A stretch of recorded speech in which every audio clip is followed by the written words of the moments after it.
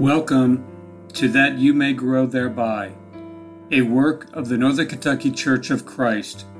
We are located at 18 Scott Drive in Florence, Kentucky.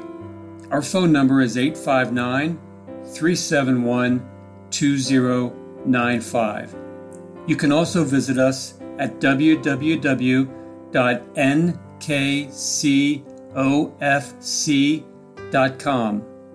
And now, that you may grow thereby.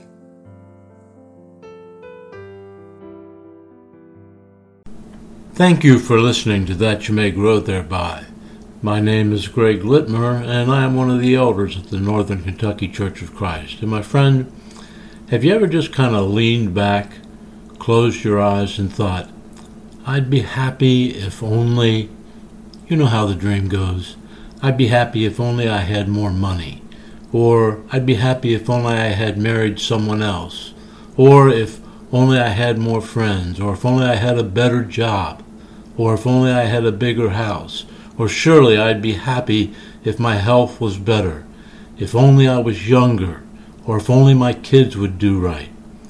When you think about it, apparently the breakthrough into happiness for so many hinges upon those two words, if only. What do you think? Most of the people in the world today don't have much trouble coming up with their own formula for happiness. Usually it consists of some of the very kinds of things we mentioned before. Wealth, fame, power, maybe just freedom from stress and frustration. If this is what you think about when you think about what it means to be happy, if that is what you conjure up in your mind, then you need to consider whether that kind of happiness is really a worthwhile goal or not. The best way to find out is to consider others who had wealth, fame, and power, and see if those things really did turn out to be the keys to happiness. There is a chapter in the book of 2 Chronicles that describes for us a man and his riches that makes so many of our modern-day rich folk seem like downright paupers. That man was Solomon, and the chapter is chapter 9. Looking at verses 13 and 14, we find, Now the weight of gold that came to Solomon in 1 year was 666 talents of gold, besides that which chapmen and merchants brought. And all the kings of Arabia and all the governors of the country brought gold and silver to Solomon. Consider this now. On a yearly basis, Solomon received 669 talents of gold. If I have the measure right, that would be approximately 960,000 ounces. If we compare that to today's standard of about $1,400 per ounce, we are looking at something akin to 1,344,000 that was brought by chapmen and the merchants. Let's look now at verses 15 through 20. We find in Solomon made 200 targets of beaten gold. 600 shekels of beaten gold went to one target, and 300 shields made he of beaten gold. 300 shekels of gold went to one shield, and the king put them in the house of the forest of Lebanon. Moreover, the king made a great throne of ivory, and overlaid it with pure gold. And there were 6 steps to the throne, with a footstool of gold, which were fastened to the throne, and stays on each side of the sitting place, and the 2 lions standing by the stays. And the 12 lions stood there on one side, and on the other upon the 6 steps. There was not the like made in any kingdom. And all the drinking vessels of King Solomon were of gold, and all the vessels of the house of the forest of Lebanon were of pure gold. None were of silver. It was not anything accounted of in the days of Solomon. How wealthy was Solomon? Wealthy enough to make 2,000 targets of beaten gold and 300 shields of beaten gold. His throne was made of ivory and overlaid with pure gold, and there was nothing like it anywhere else. Every drinking vessel the king had was made of gold, and they didn't even bother with silver. Look now at verses 21 through 28. The Bible tells us, For the king's ships went to Tarsus from the servants of Huron. Every 3 years once came the ships of Tarsus bringing gold and silver, ivory, and apes and peacocks. And King Solomon passed all the kings of the earth in riches and wisdom. And all the kings of the earth sought the presence of Solomon to hear his wisdom that God had put in his heart. And they brought every man his present, vessels of silver and vessels of gold, and raiment, harness and spices, horses and mules, a rate year by year. And Solomon had 4,000 stalls for horses and chariots, and 12,000 horsemen, whom he bestowed in the chariot cities, and with the king at Jerusalem. And he reigned over all the kings from the river even unto the land of Palestine, and to the borders of Egypt. And the king made silver in Jerusalem as stones, and cedar trees made he as the sycamore trees that are in the low plains in abundance. And they brought unto Solomon horses out of Egypt, and out of all lands. I don't believe it's necessary to read much more about this. It is apparent that we are talking about someone whose wealth was staggering and growing substantially every year. But even this amazing wealth was not everything. 1 Kings 11 verses 1 through 3 tells us that Solomon loved many strange or foreign women, 700 wives, princesses, and 300 concubines. My friends, that is 1,000 women. Surely with all of this he found happiness. But did he? Being king, Solomon could do just about anything he wanted to, and that is exactly what he set out to do. He wrote about this in the book of Ecclesiastes.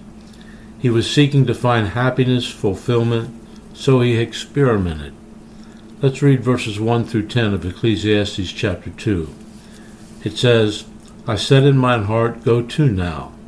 I will prove thee with mirth, therefore enjoy pleasure, and behold, this also is vanity. I said of laughter, it is mad, and of mirth, what doeth it? I sought in mine heart to give myself unto wine, yet acquainting mine heart with wisdom, and to lay hold on folly, till I might see what was that good for the sons of men, which they should do under the heaven all the days of their life. I made me great works, I builded me houses, I planted me vineyards, I made me gardens and orchards, and I planted trees in them of all kinds of fruit. I made me pools of water, to water therewith the wood that bringeth forth trees. I got me servants and maidens, and had servants born in my house. Also I had great possessions of great and small cattle above all that were in Jerusalem before me. I gathered me also silver and gold, and the peculiar treasures of kings and of the provinces. I got me men singers and women singers, and the delights of the sons of men as musical instruments, and that of all sorts. So I was great, and increased before them all that before me in Jerusalem. Also my wisdom remained with me, and whatsoever mine eyes desired I kept not from them. I withheld not my heart from any joy, for my heart rejoiced in all my labor, and this was my portion of all my labor. Once again, not a whole lot more needs to be said. Surely, in consideration of all of this, Solomon must have been a most happy man indeed. But was Solomon genuinely happy? Believe it or not, he was miserable. And I believe he was miserable because with his God-given wisdom, he was smart enough to know that all of this stuff was not the answer. Look at verse 17, which says, Therefore I hated life, because the work that is wrought under the sun is grievous unto me, for all is vanity and vexation of spirit. We need to stop right here for a minute, for it is at this point there is another man who comes to mind, someone who would most think of had every right to be miserable. His name was Paul. First, there was quite a bit of earthly honor that Paul gave up in order to be a follower of Jesus Christ. In Philippians 3, 4 through 7, Paul wrote, Though I might also have confidence in the flesh, if any other man thinketh that he hath whereof he hath might in the flesh, I more. Circumcised the 8th day, of the stock of Israel, of the tribe of Benjamin, and Hebrew of the Hebrews, as touching the law, a Pharisee, concerning zeal, persecuting the church, touching the righteousness which is in the law, blameless. But what things were gained to me, those I counted loss for Christ. Secondly, Paul did a great deal of traveling under some of the most adverse conditions by foot and by ship.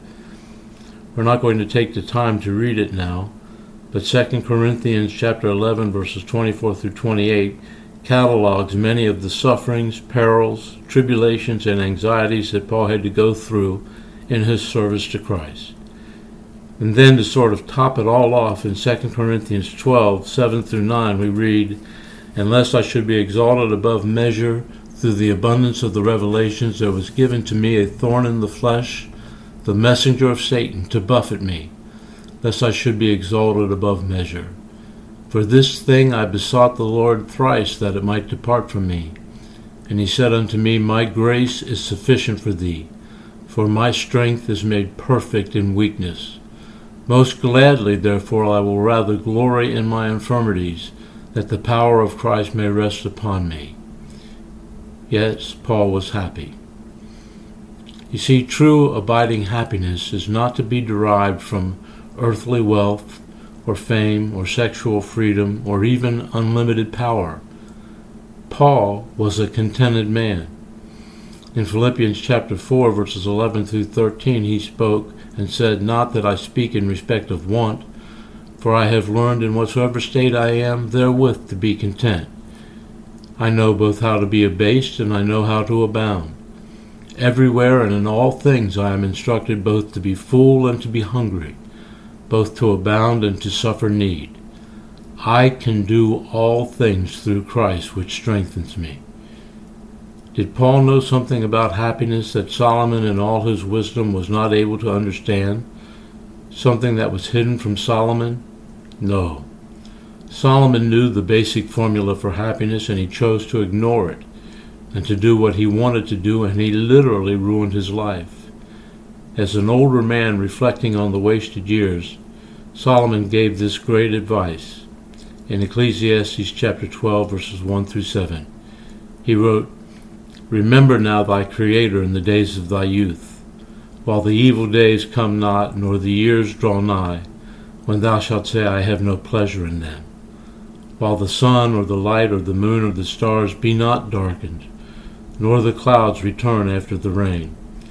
In the day when the keepers of the house shall tremble, and the strong men shall bow themselves, and the grinders cease because they are few, and those that look out of the windows be darkened.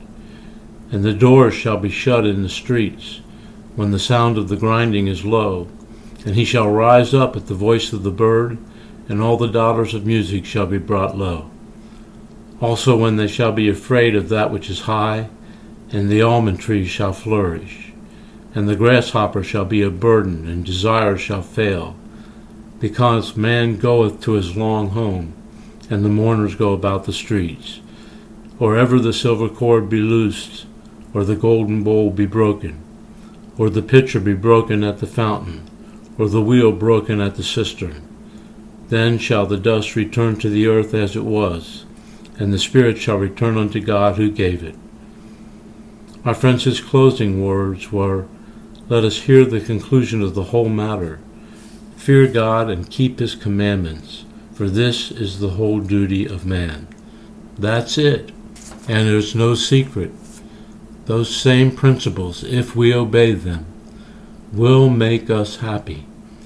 And the amazing thing is that it won't matter what our material or physical situation in life may be. But if we choose to ignore these principles, we can do what Solomon did and never really know true happiness. True happiness comes from being a Christian, faithful in your service. Paul wrote in Philippians chapter 4, verses 4 through 7 the following, "Rejoice in the Lord always, and again I say rejoice. Let your moderation be known unto all men.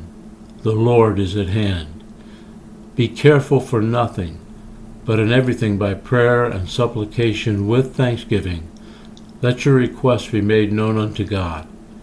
And the peace of God, which passes all understanding, shall keep your hearts and minds through Christ Jesus. You cannot find this happiness just wandering around in the world without Jesus. And you can't find it being some kind of hyphenated Christian, a member of a man-made denomination. If we want to find happiness, which is one of the great blessings given to those in Christ, we're going to have to be faithful members of the actual church that Jesus built, the Church of Christ. If you have not yet obeyed the gospel of Christ, we are encouraging you to do so right now. Believe in Jesus as the Son of God.